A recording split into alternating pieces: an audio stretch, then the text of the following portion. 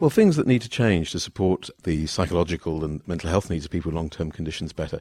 I think there are 3 or 4 things, really. The first is that stigma is undoubtedly an issue, both in terms of people recognising their own possible psychological ill health and also for others to recognise it in them and to seek appropriate help.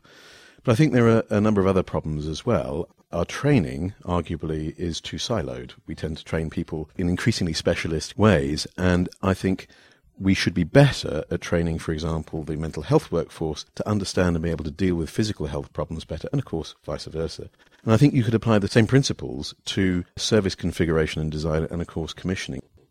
Clearly, there are obvious clinical arguments for providing better integrated care at the interface between mental and physical health, but there is increasing evidence of the economic advantages of doing so.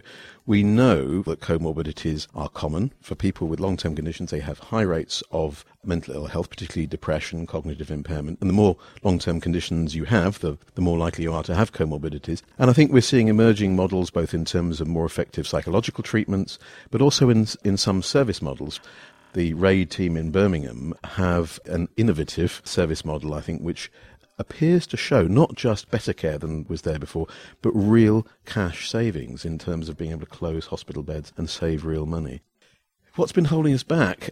I think it's been the way we've tended to configure training and also the way we commission services and therefore design our services. I don't think this is about organisational configurations necessarily, but I think it's about commissioning care pathways and recognising increasingly complex care pathways with comorbidities in a way that we haven't yet done adequately. Most commissioning, as I see it, and most service configuration tends to be around specific disease areas or healthcare areas, and tends to be around specific services rather than the complex needs of people with multiple problems. How will the mental health strategy help bring about these changes? I think there are several different ways.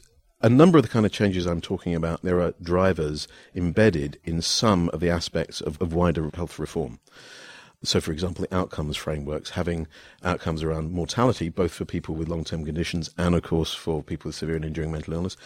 But I think our intention with the strategy is also to try and create, if at all possible, a social movement around achieving the objectives of the strategy and, of course, improving the physical health of people with mental illness and the mental health of people with long-term conditions is a key objective of it.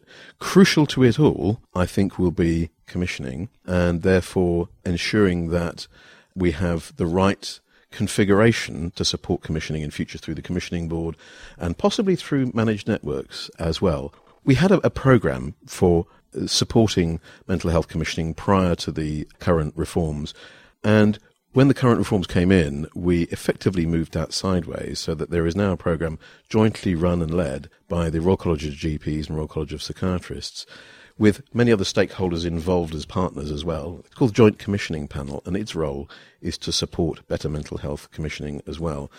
I think that's going to be one of the crucial things, which is as yet a little bit of an unknown, but for me that's going to be vital to how we get this right in future.